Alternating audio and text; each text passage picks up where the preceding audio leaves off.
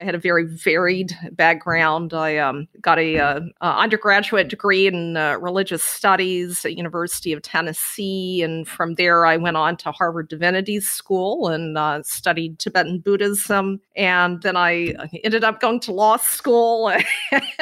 None of these get you on a path to like saying like I'm going to blend whiskey for the rest of my life. Right? Yeah.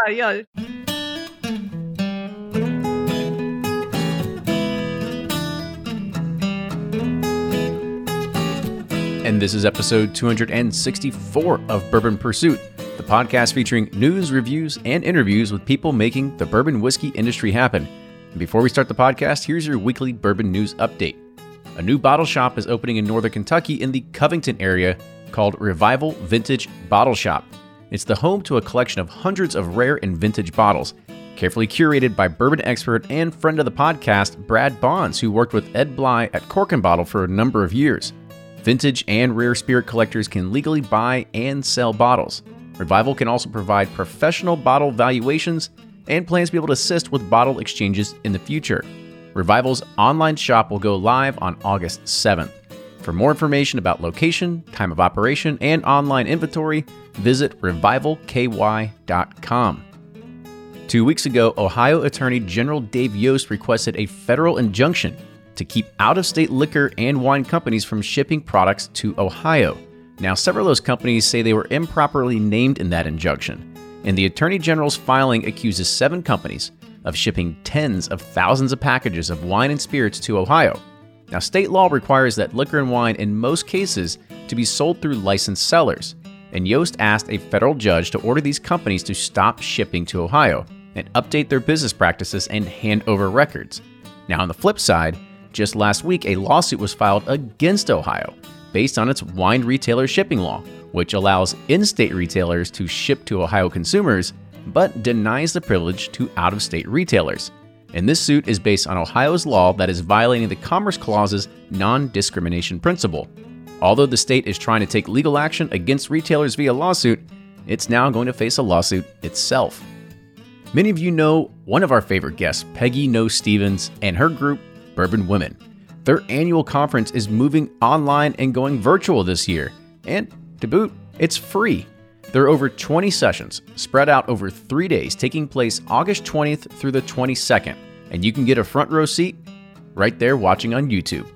Go to bourbonwomen.org and register for your free ticket. Now, moving on to bourbon release news, Elijah Craig announced the launch of Elijah Craig Toasted Barrel. The process begins with fully matured small batch bourbon. It is then dumped and then re-entered at barrel proof into a second custom toasted new oak barrel designed in partnership with Independent Stave Company. It's made with 18-month air-dried oak, and the finishing barrel is first toasted, then flash charred, using a moderate toast temperature and toast time. The toasted barrel line extension will be in standard Elijah Craig bottles, but the face, side, and neck labels will have smoky blue features. It will have an SRP of $49.99. And the Elijah Craig Toasted Barrel will launch nationally on an allocated basis starting in September. BR Distilling Company, based in Memphis, Tennessee, is releasing a new product line called Blue Note Juke Joint. It's the newest iteration under its award-winning Blue Note Bourbon product line. Like Blue Note's 9-year-old premium small batch expression, Blue Note Juke Joint is not high as age, but is also unfiltered and bottled at 93 proof. With a suggested retail price of $29.99, it will be first available in Memphis, Tennessee, but will make its way out to Alabama, Arkansas, Colorado, Georgia, Illinois, Kansas, Mississippi, New York, and Tennessee. Well, it's already in Memphis, but other parts of Tennessee relatively soon. In Bourbon Pursuit news, it's another week and another barrel. Ryan, Lauren, myself, and 3 Patreon supporters are taking a trip to Danville to visit our friends Pat and Shane from Wilderness Trail. And, well, we're going to buy some whiskey. You can see all the barrels that we've selected this year right on our Patreon page at patreon.com/bourbonpursuit. It's a fun way that you can get access to some bourbon, and you can also help the podcast at the same time. We appreciate all those patrons out there that support us already. Now, for today's podcast, Nancy Fraley, she was back on episode 140, and we talked about Joseph Magnus and how she begot the nickname The Nose. She's back, and this time we go even to more of her blending, or maybe mingling.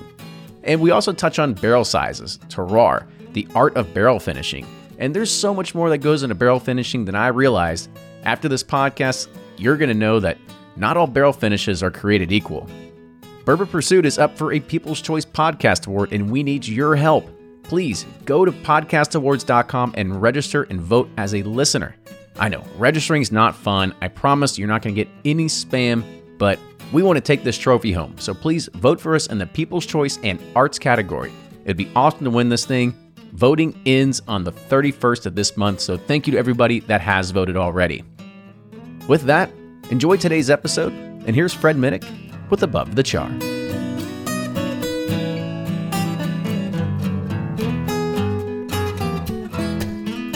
I'm Fred Minnick, and this is Above the Char. Oh, I didn't want to comb my hair. I just wanted to go outside and walk and not feel the full beating, pounding sensation of the sun upon my forehead. So I grabbed a hat. I didn't even look at what it was. I just grabbed the hat off of the rack. I saw it was black. It's got the little, trucker hat style where it's netted in the back, and it's got the little snappies here. I'll even make the little snap for you. You can hear that snap kind of going clicking in and out. The classic way to make a hat. It was just there, and I put it on, and it fit really well. I pulled it forward. I'm not a straight bill hat guy. I'm a like just give it a little bend, not full blown like Army Ranger where it's a dadgum cone, but just a little bend, like I'm a center fielder for the Milwaukee Brewers. They're going to win the Central, by the way. Sorry about that, Cubs. And I put the hat on. I went outside walking, and my neighbors were looking at me funny. They were looking at me funny. I was like, what the hell? I mean, did I like, do I have something on my face? Do I got a booger hanging out of my nose? Do I have food in my beard? Did one of the nachos get stuck there down at the bottom, and there's a little rat jumping up, about to jump off a tree and get it off my beard? I was like, why the hell are these people looking at me funny? I get home, take the dog off the leash, and I look in the mirror. I'm wearing a Jack Daniels hat. The damn thing fits so well, and I didn't even think to look at the front of it. Now, granted, this was pre-coffee, kind of a walk, just kind of out, getting the day going. But I was wearing a Jack Daniels hat. I typically do not wear brand hats unless the hat is like really, really, really, really cool. Like I love the Wilderness Trail hat. I like the H.C. Clark Distillery hat. But man, that Jack Daniels hat, it was really game. Man, I really liked it. But so I just did this video call where I had to go and I had to talk to some people on a video conference. And I took the hat off because I knew I would be hat shamed. And somebody would ask me, why are you wearing a Jack Daniels hat? So, yeah, I guess that's kind of a confession. I like the Jack Daniels hat, and if you see me wearing it in public, it doesn't mean anything. I just like the hat. And that's this week's Above the Char. Hey, if you have a really cool distillery hat that you like, take a picture of it and tag me on your Instagram, and I'll give you my comments. My Instagram is @FredMinnick. Until next week, cheers. And they're off for another Get 270 2020 Unicorn Raffle. Your $20 ticket gives you not one, but two chances to win from our lineup of 20 Woodford Reserve treasures, including the grand prize, the rarest unicorn yet, the Woodford Reserve Kentucky Derby 150 Baccarat Edition. Only 150 bottles were made and is just like the one the Derby winning owner receives. Quit horsing around and get your $20 tickets now at give270.org. Charitable Gaming License ORG 0002703. From their bar to yours, Chad and Sarah of the popular YouTube channel It's Bourbon Night bring you their favorite at-home old-fashioned mix with the new Elemental Elixirs Golden Hour Syrup. It's a custom-made syrup with notes of bold black tea, warm spices, and orange zest. All you need is your favorite whiskey and ice. No bitters needed. One bottle makes 16 drinks, so that's only $1 a cocktail before you add your own whiskey. They can also be enjoyed in other cocktails or spirits, mocktails, coffee, tea, and anything you can think of. It's crafted locally in Lexington, Kentucky, and you can get your bottle now at whiskeyambitions.com. Ed Bly and Rising Tide Spirits are back again with a new release of Old Stubborn Bourbon. And this release of Old Stubborn is a premium hand marriage of 10, 11, and 12-year cask strength, barely filtered pot still bourbon. It comes in at a staggering 123.8 proof, And the flavoring grain for this one, which the last one was wheated, but this time it's now rye. Rich, sweet, and bold with a long finish that's sure to be another eye-opener. You can order online at Sealbox or thebourbonconcierge.com, and you can even purchase in person at Revival Vintage Spirits, and even now with very few select stores in Kentucky. You can get it now while you can, but be sure to do it because it's not going to last long.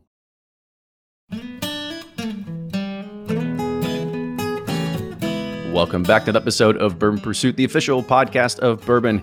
Kenny here just today talking with somebody that we've had on the show before, but today we're going to dive in just a little bit further about what it really is to be a master blender. What are the techniques and characteristics that you try to pull out of, or characteristics you try to pull out of whiskeys, and then the techniques that you use to be able to blend them and do different things. So it's going to be an interesting show because, you know, we've talked on the podcast plenty of times before about like, well, how do we even get into blending? Like what makes something an interesting blend? Can you take stuff that's off the shelf, like finding your favorite stag and your favorite Four Roses and try to mix them together and create something new? But sometimes it really doesn't end up working out for you. But, you know, maybe that's what our guest today is going to help shed just a little bit of light on for us.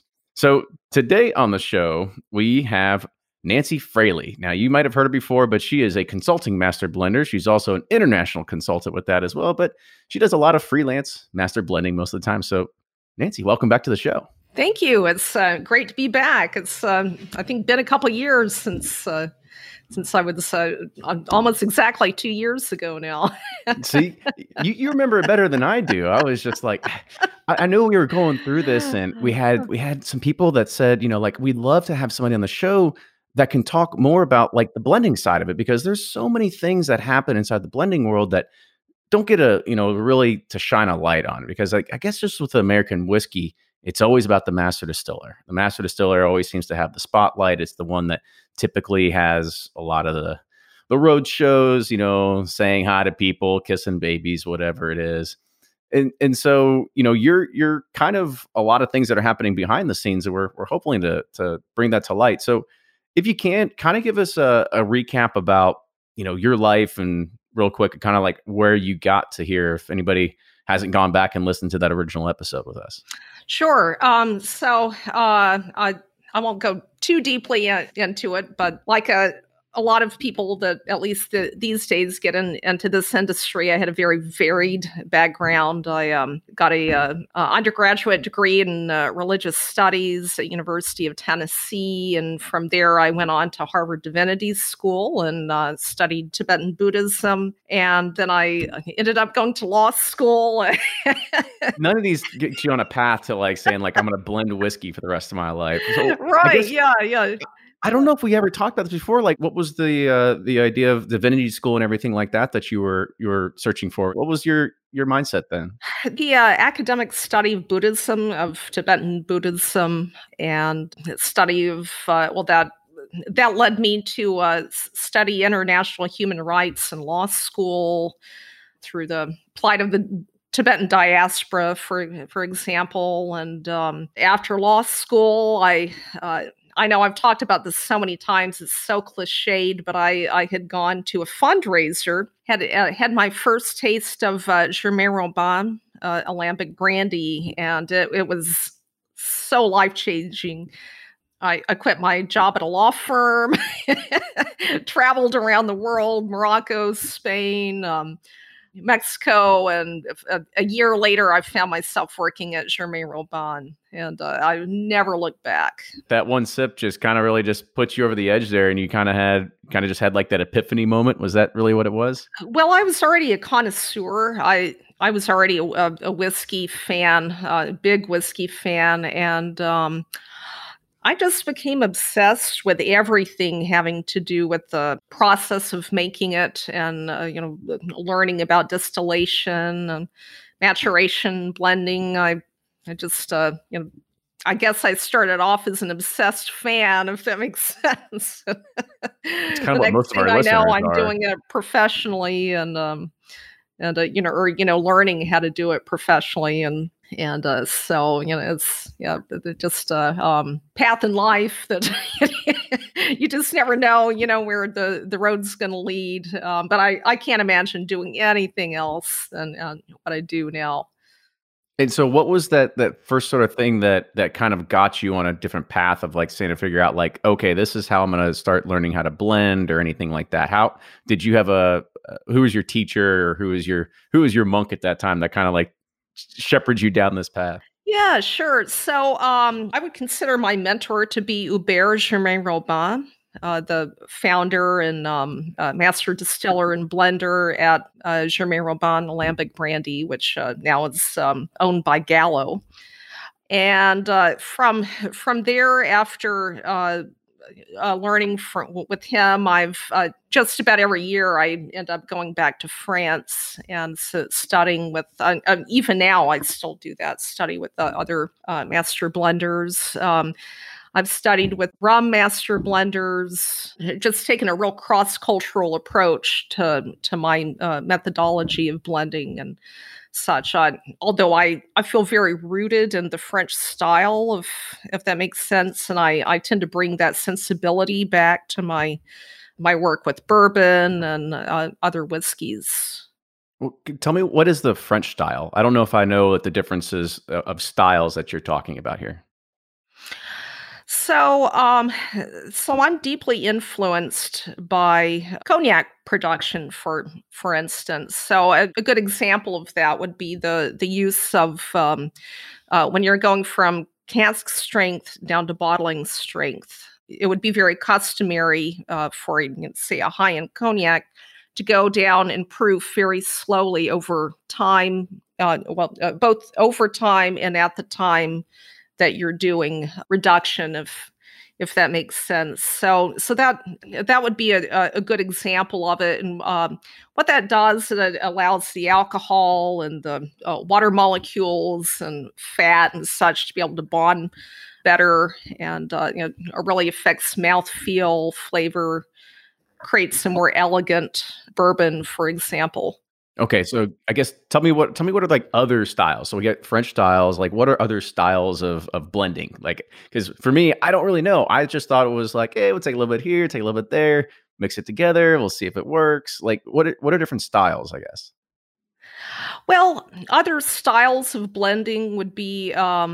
It's traditionally done here in the States, for instance. We tend to talk more about mingling as opposed to blending, as one would in France or in Scotland or in the Caribbean, and for rum, Central and South America. So in France, for example, the role of the master blender is really, for want of a better term, kind of elevated above that of the distiller. That's not saying that the role of the distiller is insignificant, but that's what people talk about, I guess. That's the person that goes out kissing babies. It's more marketing, yeah. They get all the fame, if you will. Yeah. So it's just kind of a different approach to working with the alcohol itself, a little bit more of a gentle approach. And like I said, slowly proofing down over time, being very attentive to the way that you use temperature and humidity in your warehouse to be able to create different aroma profiles. And that's not to say that we don't do that here in the U.S., but there's just so much thought that goes into it over there. And being able to blend, say a spirit that's spent time in a very humid warehouse, versus one that's been in a very drier warehouse, you're going to get different aroma profiles from that. And to be able to use both of those barrels from those two environments to create kind of the perfect blend of, if that makes sense. Absolutely. And I think you brought up something really interesting, was blending versus mingling. Now, what side of the fence do you line up on? Do you is blending? I mean, you had the word master blender in there. Would you rather be called like master mingler? Like what kind of what side of the fence do you live on? This sort of, yeah. Yeah. Well, I know here in the States, I understand the history behind why the term blender has become somewhat of a dirty word, if that makes sense. And I guess I'm on a mission to try and revive that, and not make it a dirty word. So I tend to go with blending. I just like the term better. When I talk about blending, I'm of course not talking about making a blended whiskey or some kind of inferior product, but of finding some kind of coherent way to, say, combine bourbon barrels together from different ages, different places in the warehouse, different aroma profiles that I'm looking for, to be able to create something that's a lot more sophisticated and elegant, and it has more finesse than usually what you can find from just a single cask alone. And you get the idea that a blend, the idea of a blend kind of has that connotation because of what blended whiskey was back in the day. We were taking grain neutral spirits and trying to basically make a product that you could drink, but it didn't cost you that much to actually create. Right. Yeah. It sat more at the bottom shelf, as it were. So I perfectly understand, where the history behind that here in the U.S., why blending has gotten somewhat of a negative connotation. But one thing I am noticing, though, that I've noticed in the bourbon world and just in the whiskey world in general, is that I'm noticing producers talking a lot more about blending now and celebrating that art. Whether they're doing it as more in the capacity of, say, a independent bottler type of situation, or buying barrels from different sources and blending them together to be able to create new profiles. So that gives me a lot of confidence that we can revive a positive tradition of blending here in the U.S. Yeah, absolutely. So you talked about the US a lot, and I know you're doing a lot of things with the international market. Kind of talk about like, where is the US versus the international market in regards of like how busy you are, or like trends you're seeing that could eventually get adopted into the US as well? Yeah, that's a good question. I tend to work here in the States with many of the same clients over and over again, like Joseph Magnus or Wyoming Whiskey or J. Henry and Sons, Iron Root Republic, people like that, Still Austin. What I'm finding is the whiskey world abroad is becoming so interesting. And for example, I've got a new client in Vietnam. We're working on a corn whiskey, heirloom corn whiskey, using koji mold in the fermentation, much like you would, say, to make soju, for example, and aging that.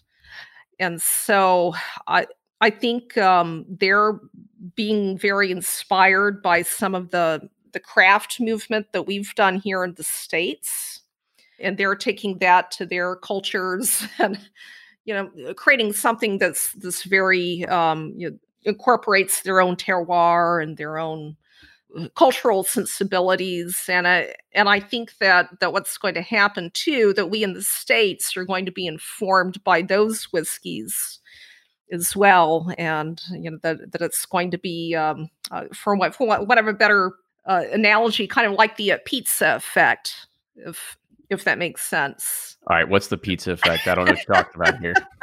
So when pizza came over from Italy to the North America, we kind of made it our own thing, and then it went back over to Italy. They've been inspired by the way that we make pizza. So that's what I mean. Kind of like a cultural borrowing exchange. It's a boomerang. It's a boomerang, right? Yeah. New, being inspired by new ideas, things that we hadn't thought of before. So in that sense, I think it's a really exciting time for not just for what I do a lot working with cask finishing for bourbon and such. But there was just so much inspiration from outside sources and internationally. Kind of the world's the oyster at the moment. So as I do find more and more of my time is spent outside of the United States, I get so inspired by these projects, and then I get ideas of things I want to do here. It's just exciting to me. It opens up the whole world as a blender. Oh, for sure. And you mentioned one term in there that I've always found interesting, but I don't really know that much about it. And I know I'm probably going to say it because my dog, he always, sometimes on the podcast, some people like listen to it sometimes in the background. It's a terrier. Now I know it's not terrier, but it's like terroir. So explain what like terroir and sort of the whiskey world really is and like how it's implemented. So that's a good question. There are so many levels of this. So it's like you could ask it to 5 different people and get 5 different answers. Is that what you're trying to say? Yeah. And you probably don't find terroir quite as much in corn as the way that you might say in a grape distillate, for instance. But I would also take that back that you probably do. I know that I've got work with J. Henry and Sons up in Wisconsin, and they're growing their own corn. It's a red heirloom corn varietal that was developed by the University of Wisconsin back in, let's say, 1939 or so. They grow that themselves. They grow their own barley, their own rye, their own wheat. The barley will be coming on soon. And they've been doing that since the 40s. And so, the taste of place, you really get a sense of what that, the corn and rye and wheat, what that tastes like there. Plus, I think not just with them necessarily, but any bourbon producer or any whiskey producer here in the States, terroir is part of your maturation environment, influenced by the materials of your rick house, for example. So if you were so lucky, as some of our friends in Kentucky, to still have rick houses where you have humidity coming up from the earth. Oh, dirt floors. Yeah, you see it all the time. Absolutely. So you're not just getting humidity from the earth, but you're also getting some minerality in that whiskey too. Not to mention microclimates and so many factors that go into terroir. Bourbon, for example, that's made in more arid environments versus bourbon that's made in a more humid, hot environment like Kentucky, where you get a lot of diurnal fluctuation in the summertime in the warehouse, and have nice cool winter and hot summer. And I'm seeing all these different terroirs develop here in the U.S. Well, there we go. So we got one good definition of what terroir is, or terroir. Sometimes I can't say it properly, but it's good. That's good. And so I kind of want to shift a little bit and kind of get back into like the meat of the subject of really what today is all about, and really getting to blending as well as the cask finishing side, because you've kind of really explored a lot of things in the cask finishing world, and I really want to get into that. The first thing is getting into just the first part of the whiskey in itself. So say you want to go and you got to start off with a bourbon, you want to start blending it, and maybe that blend is going to be finished. Maybe it's not. Maybe we'll wait for that for a second. Let's just say it's just blending in general. What are the characteristics you're looking for, whether there are certain barrels, whether there are lots of barrels, whether there are different types of mash bills, whatever it is that you find or try to find interesting to try to actually blend all of this together? Oh boy, that's It's a loaded question. it I is a know. loaded question. So let's try and unpack that. There are a lot of things I'm looking for. So it depends on the whiskey I'm working with, the age of that whiskey. If I take well. Uh, What would you prefer? Like when you're sitting there blending something and you're like, okay, like is age the first thing you look for? Is it taste? Is it a combination of the both? Like where is your head at when somebody says, Nancy, come in here. I want you to help me blend something.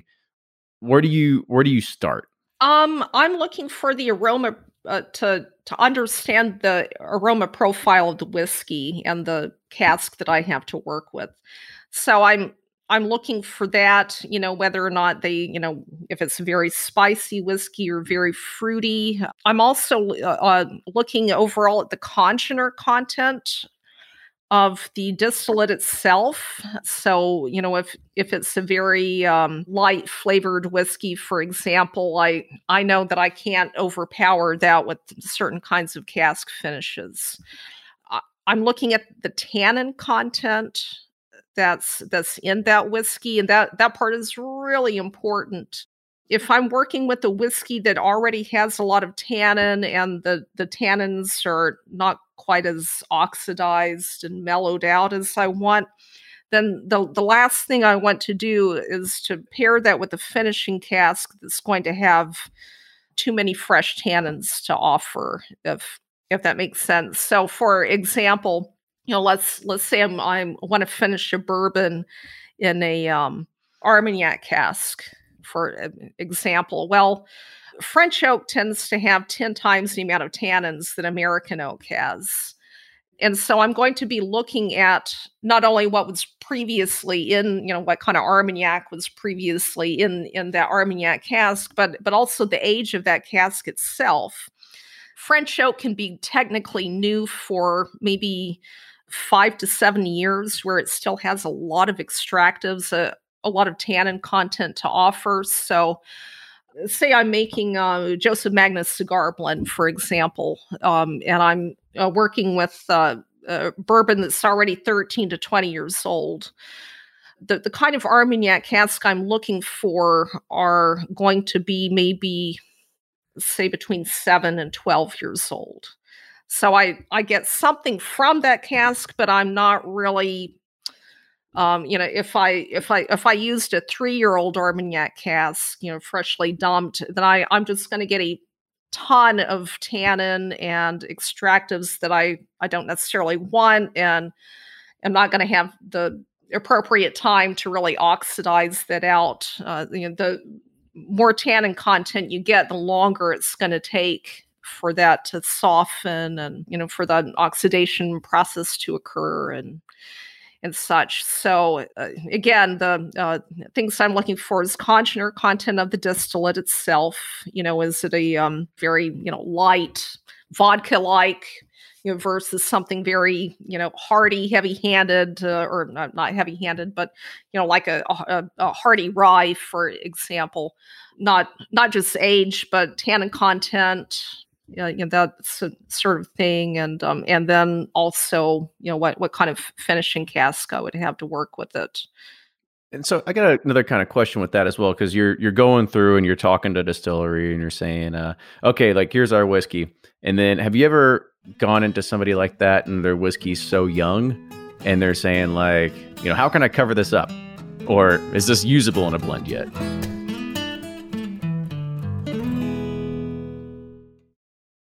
If you're anything like me, then you can't get enough about bourbon. And that's why I'm a subscriber to Bourbon Plus magazine. Bourbon Plus is a quarterly publication that tells the stories from the heart of bourbon, the farmers who grow the grain, the distillers who labor over the process, and the people like you and me who raise their glasses to celebrate it all. Subscribe to Bourbon Plus magazine today at bourbonplus.com, that's PLUS.com, and use code PURSUIT at checkout for $5 off your subscription. Customers are rushing to your store. Do you have a point of sale system you can trust, or is it a real POS?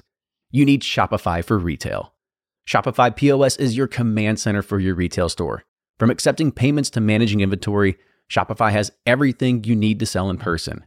And with Shopify, you get a powerhouse selling partner that effortlessly unites your in-person and online sales into one source of truth. Track every sale across your business in one place and know exactly what's in stock. Connect with customers in line and online. Shopify helps you drive store traffic with plug-and-play tools built for marketing campaigns from TikTok to Instagram and beyond. And you can get hardware that fits your business. Take payments by smartphone, transform your tablet into a point-of-sale system, or use Shopify's POS Go mobile device for a battle-tested solution. Plus, Shopify's award-winning 24/7 help is there to support your success every step of the way. Do retail right with Shopify.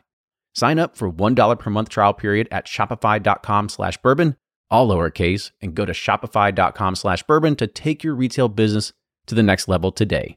Shopify.com/bourbon.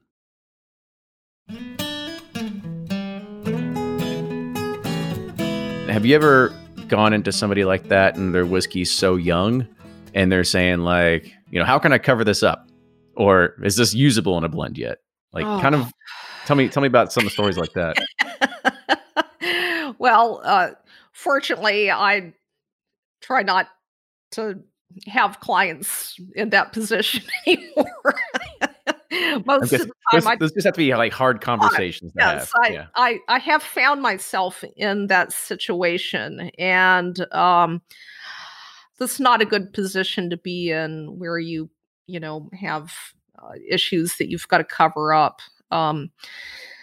That's not saying I haven't had clients that not being in that position before. It certainly have, and boy, I'm trying to think how best to answer that one. Sometimes that's just a case where that you're not going to make the most artful whiskey, if that makes sense. But you're trying to save that client from themselves, essentially, to put something respectable out on the market, at least. I don't know if that answers your question or not. It was a pretty PC answer, so I think you did all right there.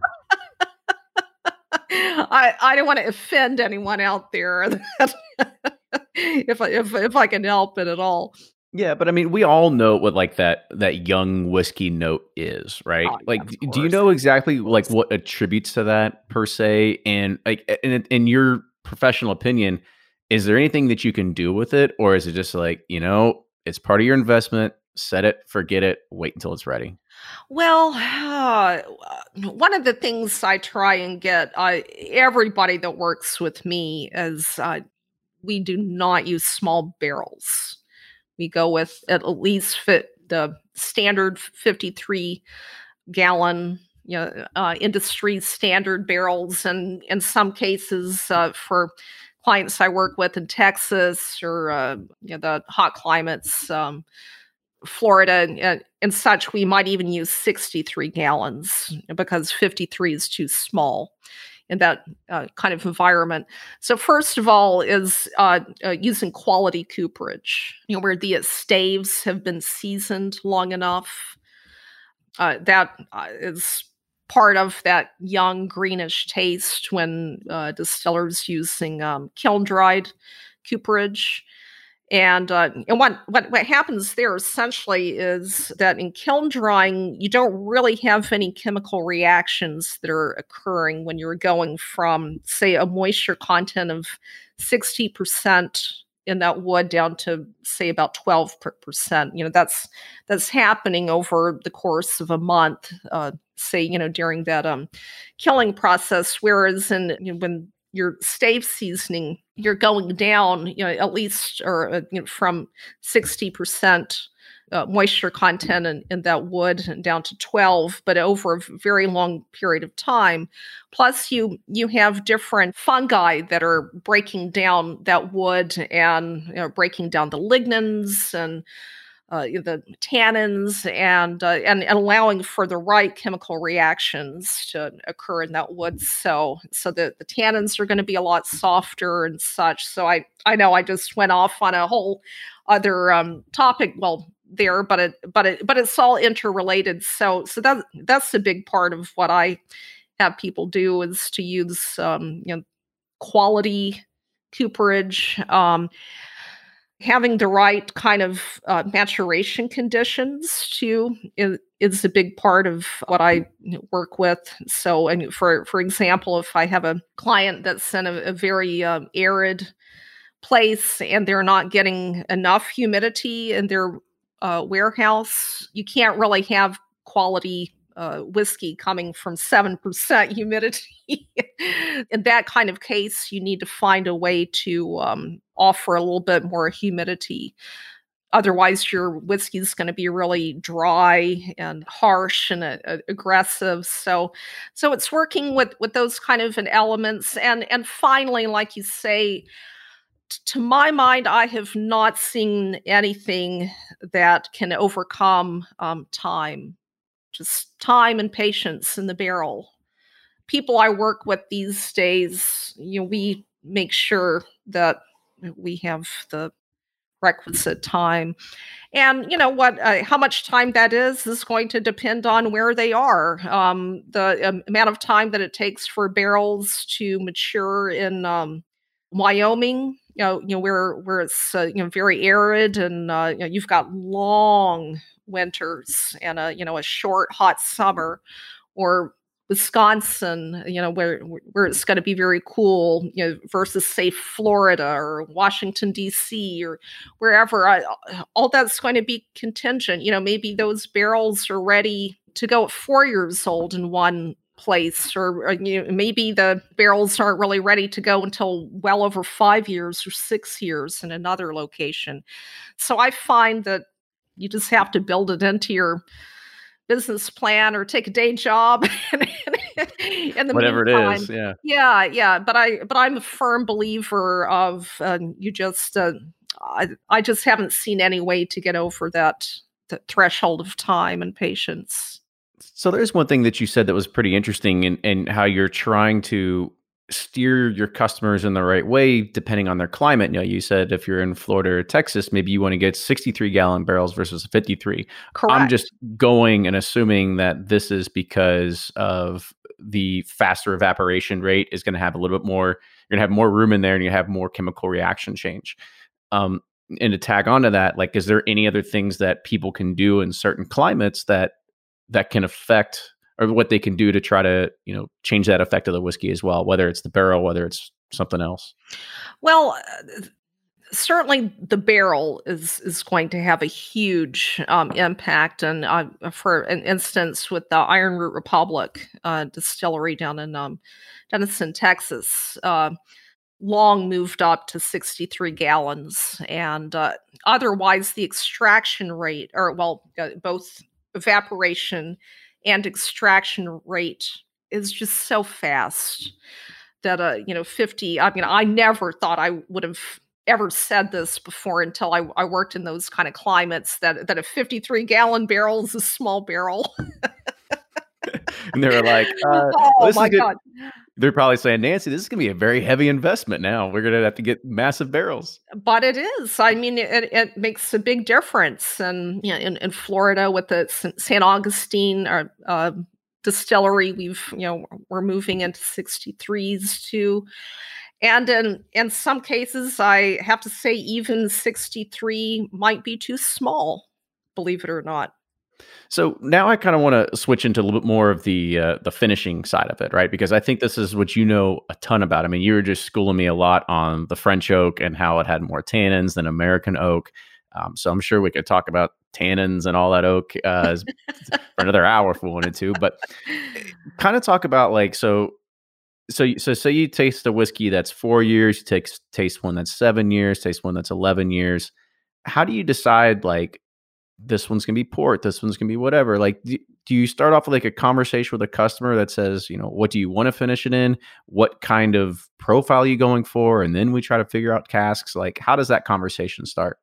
It can come from many different angles. So for example, I might have clients that are live in a place, like Florida or Texas, where there was Spanish influence historically, or French influence or something like that. So if they can find a way to draw in something from their history, of the place. Say in Texas, with the Spanish influence, would it be possible to use sherry or rum or something in that whiskey? So, and that which would work into their marketing and sales, and they could use cask finishing that way. So if they approach me from that angle, I always do this. I always make up prototypes and test the whiskey to make sure that it will actually go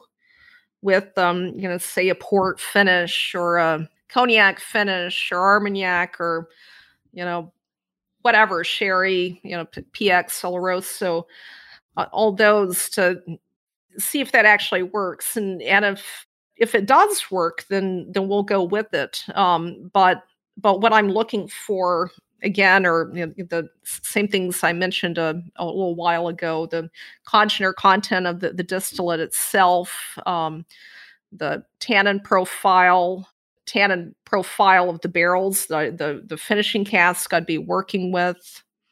I'm taking all these things into consideration. How long, not just at how long. Part of it also depends on their climate and what time of year we would be entering that whiskey into the barrels.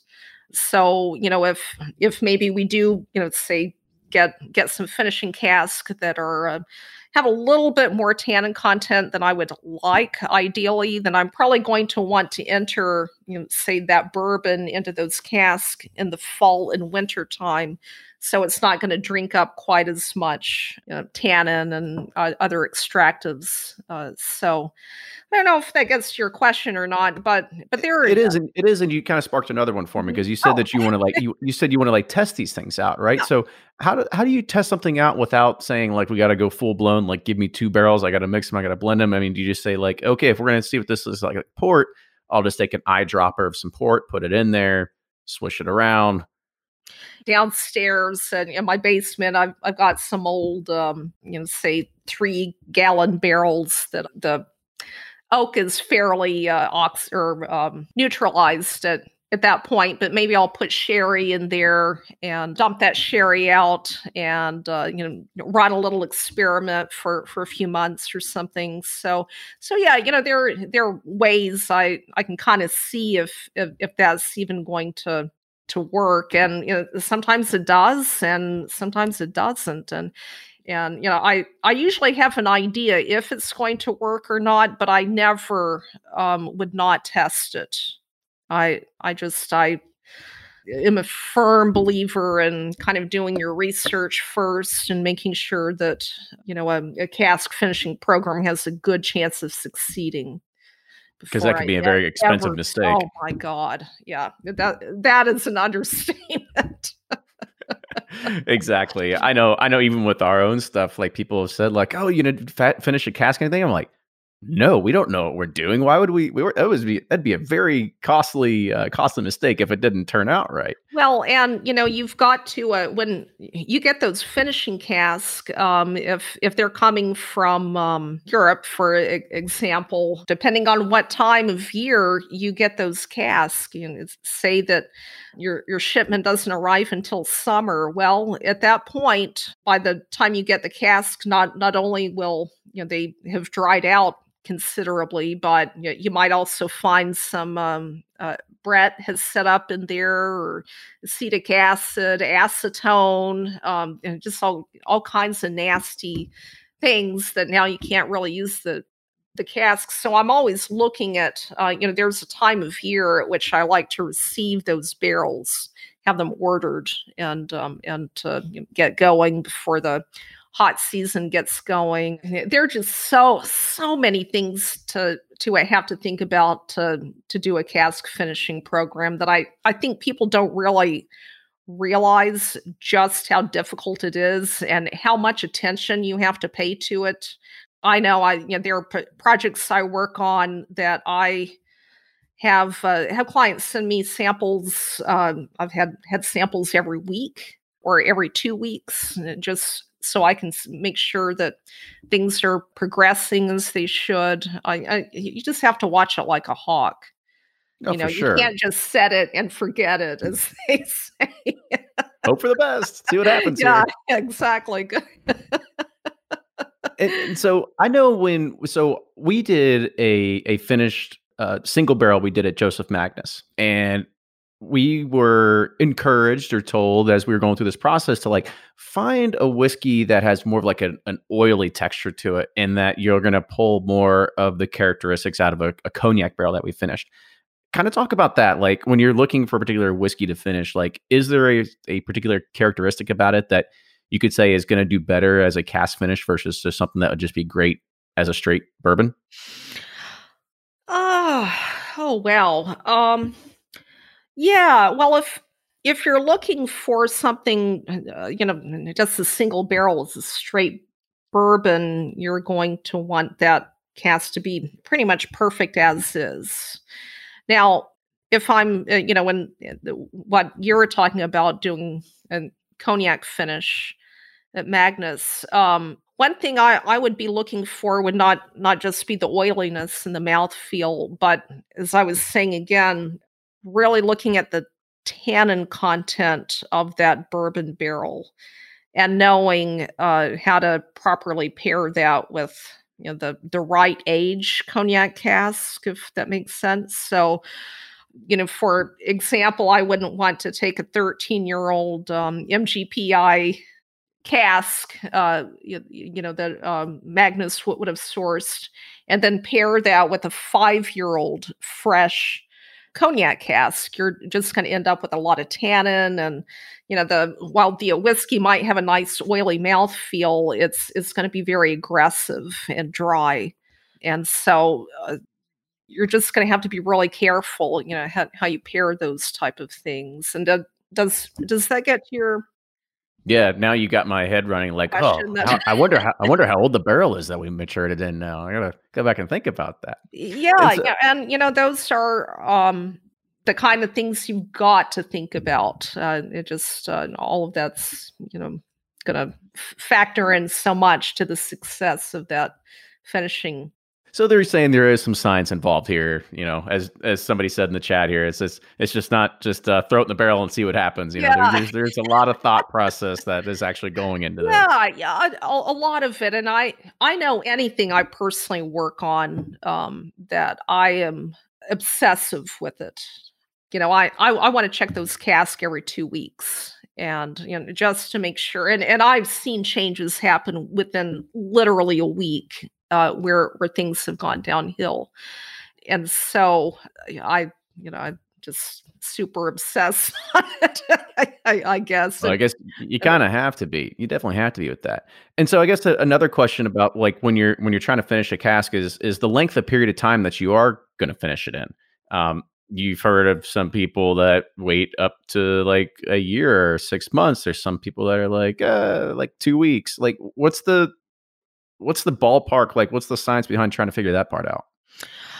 Here's something I would really, really, really like whiskey fans to understand, that, and I've seen this out here with consumers that think that if a cask finish hasn't been for a year or two, that somehow it's inferior. In some cases, that's very appropriate to do, but again, it's going to depend on the congeners content and the oak profile, tannin profile of the whiskey that you're working with to be finished. Going to depend on all the factors, the age of the cask, tannins, extractive content it has to offer, size of the cask. There are so many things to think about. And that in some cases, maybe 3 months in that cask, and then transferring it into, say, an exhausted cask where you're just looking for an oxidation vessel, would work better. In some cases, maybe that finishing cask you can carry, the finish all the way through, for a year or two or so. And it all depends on, how the product is rounding out. Say you're working with a port finish, for example, is the fortified wine marrying right with the whiskey itself? Is it becoming too winey?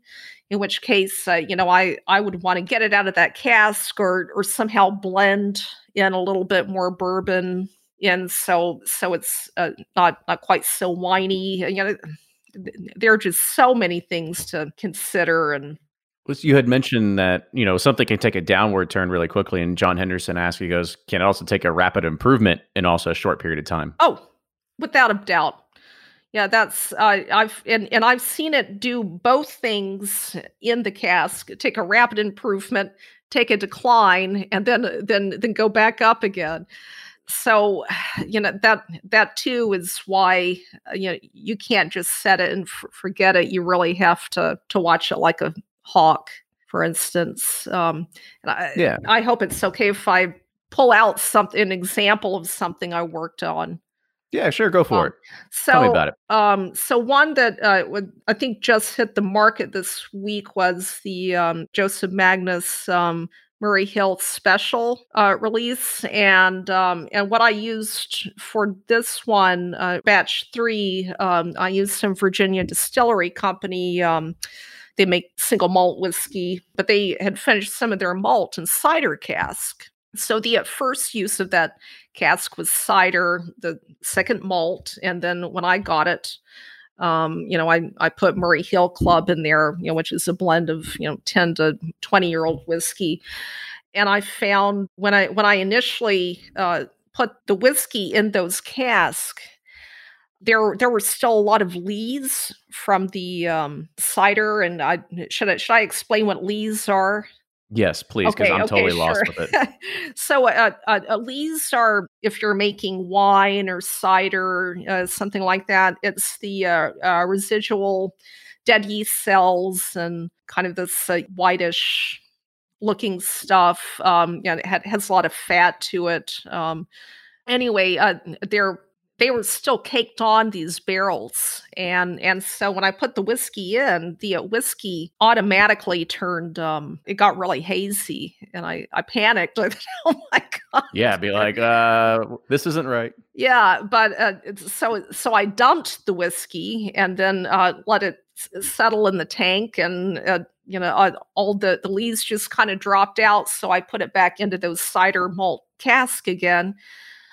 That would have been last April, I want to say. The casks were going beautifully until about just getting better and better and better every month until about August. And then all of a sudden, the heat of the summer, I noticed a decline in the aroma profile, that I was losing some of the malt notes and the cider notes. Some of the apple notes were beginning to fade. So I was in a panic. And, I'm checking these casks at least, once every 2 or 3 weeks. And that was a case where I actually had to buy more freshly dumped cider malt cask and then do a second finish, put the whiskey that I had from the first cider malt cask into these casks. And then all of a sudden, I get a rise in the malt and apple characteristics, but now I'm drinking in too much tannin. So after a few weeks, I thought, well, at this point, I am going to have to transfer these back into the old cider cask because I got a fresh infusion of the aromas, the apple and malty, kind of notes I wanted, but I didn't want all that fresh tannin from those casks either. So I know I keep on harping on this and going over the same thing over and over and over again, but it really is a labor of love. You really have to be meticulous with those casks, and they're going to just as you were talking about a minute ago, they might initially taste really great.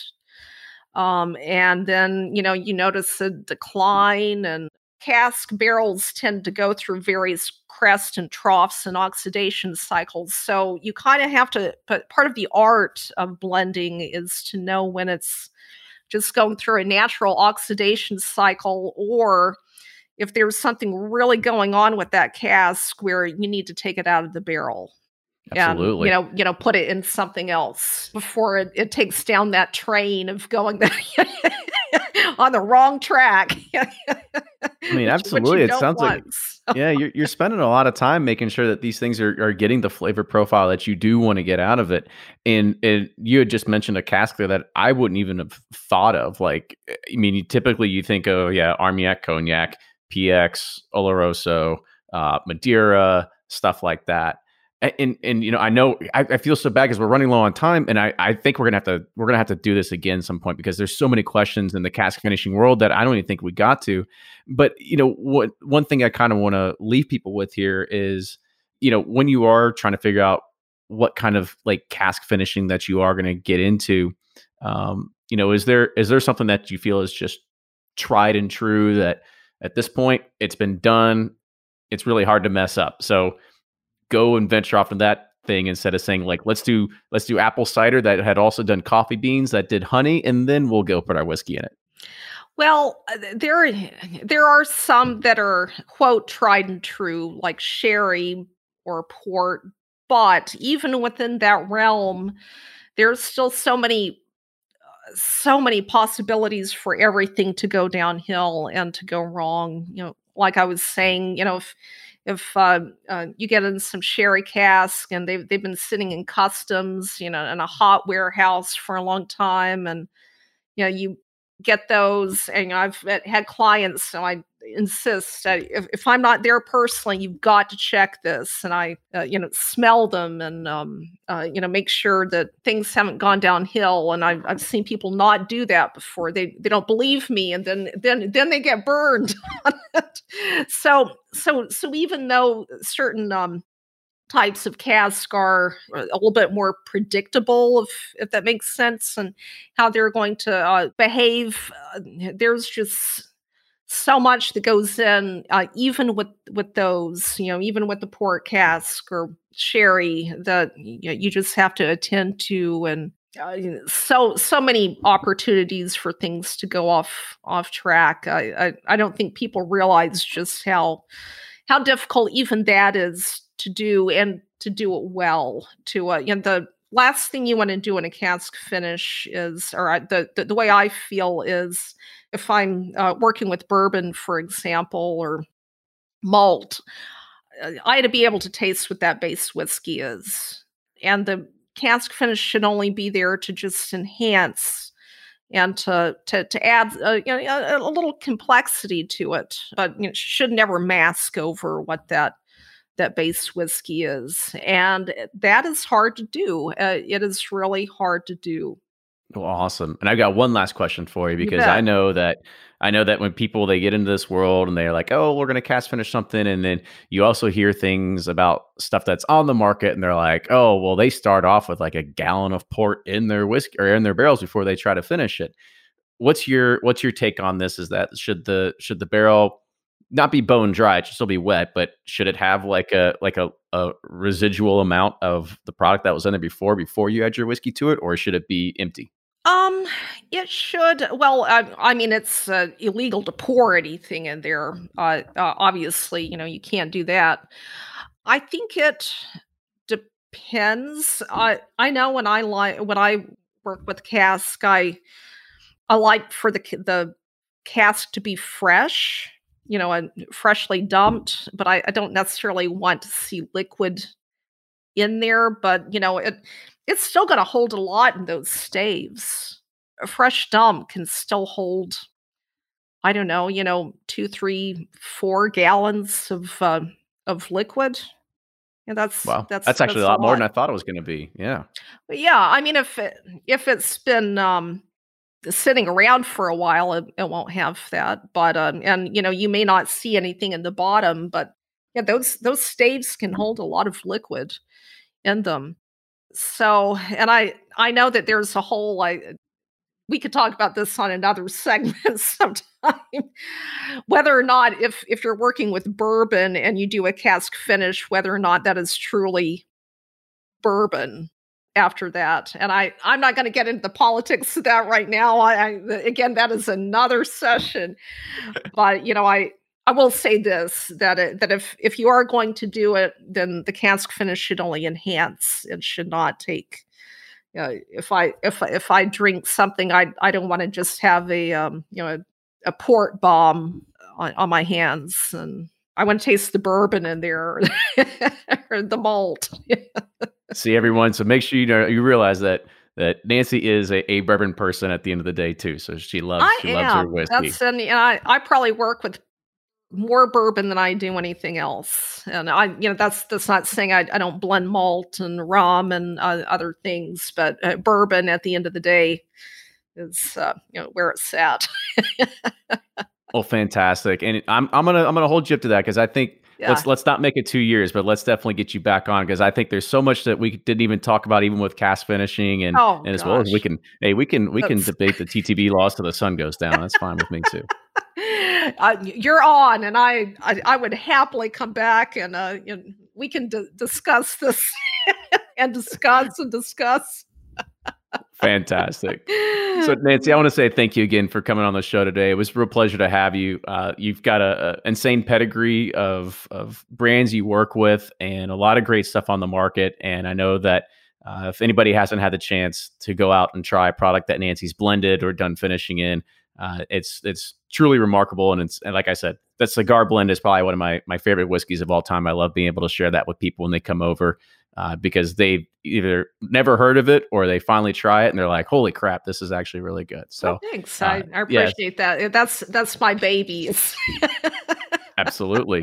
It's fantastic. So glad to see it keeps pumping out, because it's always great whiskey. Well, and it's always a pleasure to talk with you, and I can't wait till our next time either. Well, great. Well, thank you very much for joining with us. If you like what you hear, make sure you follow us on all the social media channels, Facebook, Twitter, Instagram.